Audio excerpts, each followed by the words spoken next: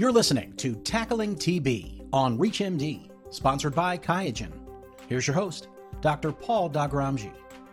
The World Health Organization has set the year 2030 as the date to eliminate tuberculosis, or TB for short.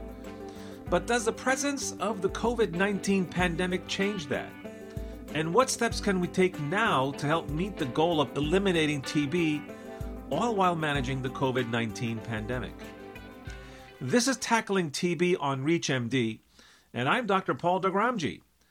Joining me to review the need for TB testing, surveillance, and prevention is Dr. Sonia Cosba. She's currently a hospitalist, hospital epidemiologist, medical director for antimicrobial stewardship, and pediatric emergency room physician, all at Suburban Hospital in Bethesda, Maryland. Previously, she was medical director for the tuberculosis program in Montgomery County, Maryland. Dr. Cosba, thanks for being here today. Thank you. Let's start with some context here, Dr. Cosba. What is tuberculosis and what is its impact on the world? So tuberculosis, as we know, is a communicable disease that is one of the top 10 causes of death worldwide and a leading cause of death from a single infectious agent, ranking above HIV/AIDS. TB is an old disease. 24th of March in 1882 is when Robert Koch announced his discovery of the bacillus that's responsible and subsequently named Mycobacterium tuberculosis. There's a large umbrella of mycobacterial organisms. Most are what we consider atypical, but tuberculosis sort of falls outside of that umbrella as it's quite communicable. The disease is spread by person-to-person contact. There is pulmonary tuberculosis, that is within the lungs, and extrapulmonary, which is sites affected outside the lung. When we say tuberculosis, we mean someone who has active disease versus someone who has what's called latent tuberculosis infection, which we call LTBI. Active TB is when a person has symptoms of TB such as fevers, night sweats, fatigue, weight loss, and cough. And remember, it's a communicable disease. Latent tuberculosis is when a person does not feel sick, can't spread the disease, and generally has a normal chest X-ray. Overall, latent tuberculosis without treatment, about 5 to 10% of infected persons will develop TB, which is the active disease, at some time in their lives. About half of those people who develop tuberculosis disease will do so within the first 2 years of infection. And for persons whose immune system is weakened, especially those with HIV, the risk of developing tuberculosis disease is considerably higher than for persons with normal immune systems. Just some statistics to put things in perspective. According to the WHO, approximately 10 million persons were infected with tuberculosis in 2019, and 1.4 million died in that same year. Now, you talked about this a little bit before, but can you tell us more about latent tuberculosis infection and its impact in the U.S.? Sure. In 2019, there was an estimated 1.7 million persons with latent tuberculosis infection, and it is projected that about 10% of these patients will progress to active disease in their lifetime. 13 million latent tuberculosis infected patients are in the U.S., and 71.4% of reported active cases in the U.S. were non-U.S. born.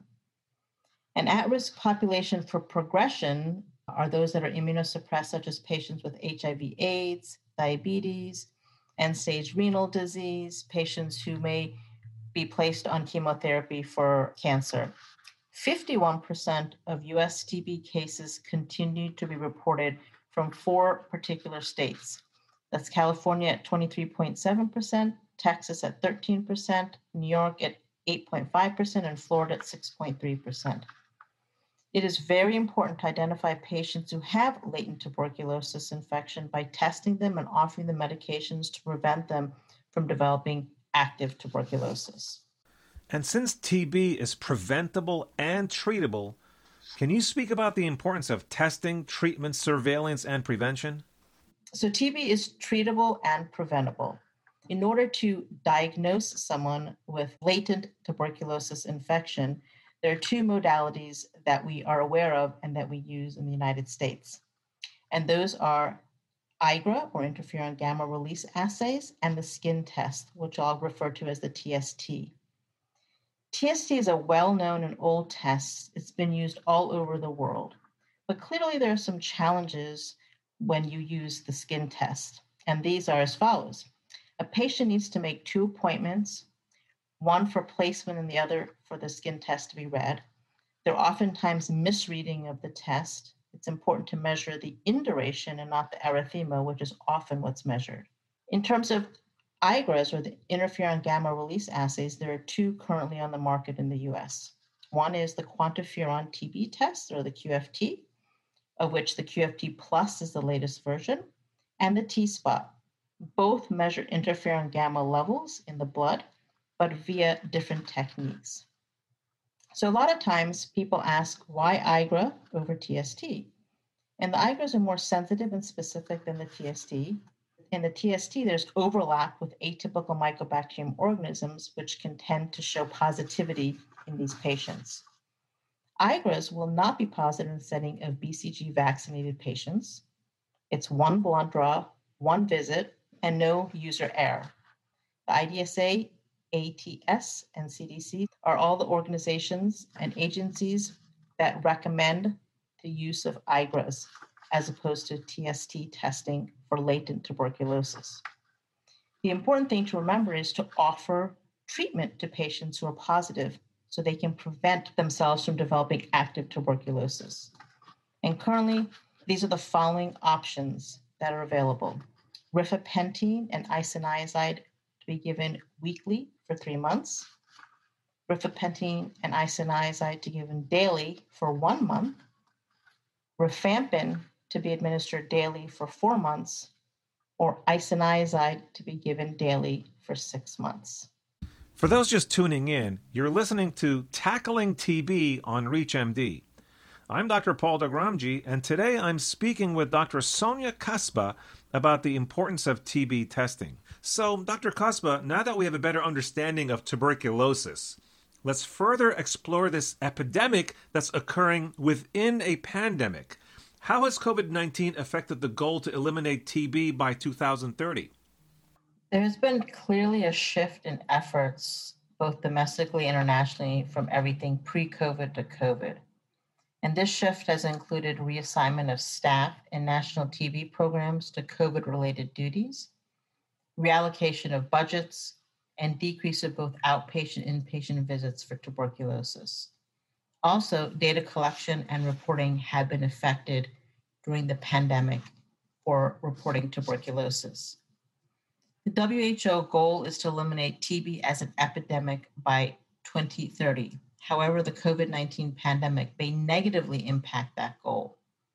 COVID-19 threatens to reduce elimination efforts and could increase deaths by as much as 0.4 million persons. Reallocation of essential TB services to address COVID-19 resource needs. The economic impact of the pandemic is projected to worsen 2 determinants of TB incidence: funding and unemployment, as well as undernutrition. Models suggest that an increase in TB cases could rise as much as 1 million persons per year between 2020 to 2025. And if we continue on that theme, how might the economic impact of the COVID-19 pandemic influence TB incidence? It definitely will have a dramatic impact on the incidence of tuberculosis. As I mentioned, the efforts have shifted, so the surveillance for tuberculosis and the money that has been set aside for TB surveillance, diagnosis, prevention, and treatment have all dramatically shifted to COVID efforts. Lastly, Dr. Kasba, what are some parting thoughts that you'd like to leave with our listeners? Active tuberculosis is a treatable disease, and latent tuberculosis, if diagnosed, can be treated, which can prevent active tuberculosis from developing in patients. This should be offered and highly encouraged to patients. Newer diagnostic tests are more sensitive and specific with minimal error in diagnosis and less convenient to the patient. As an example, the interferon gamma release assays, which I mentioned earlier, which are more sensitive, specific, not so much of an inconvenience to the patient. March 24th is set aside to bring awareness to TB and its global impact on health and health outcomes. And everyone should remain very vigilant in mitigating infectious diseases, and clinicians should remember to detect and test and prophylactically treat latent tuberculosis so we can decrease the number of active tuberculosis throughout the United States and the world, as we know it to be very communicable in nature. Well, those will certainly be some helpful pointers for our audience. And on that note, I want to thank my guest, Dr. Sonia Kasba, for speaking with me about the impact of the COVID-19 pandemic on testing and global TB elimination goals. Dr. Kasba, it was great having you on the program. Thank you once again. It was my pleasure. And you've been listening to Tackling TB, sponsored by QIAGEN. To access other episodes on this series, visit reachmd.com/tacklingtb, where you can be part of the knowledge. That was Dr. Sonia Kasba from the Suburban Hospital in Bethesda, Maryland. To access this and other episodes from this series, visit reachmd.com/tacklingtb. Thanks for listening.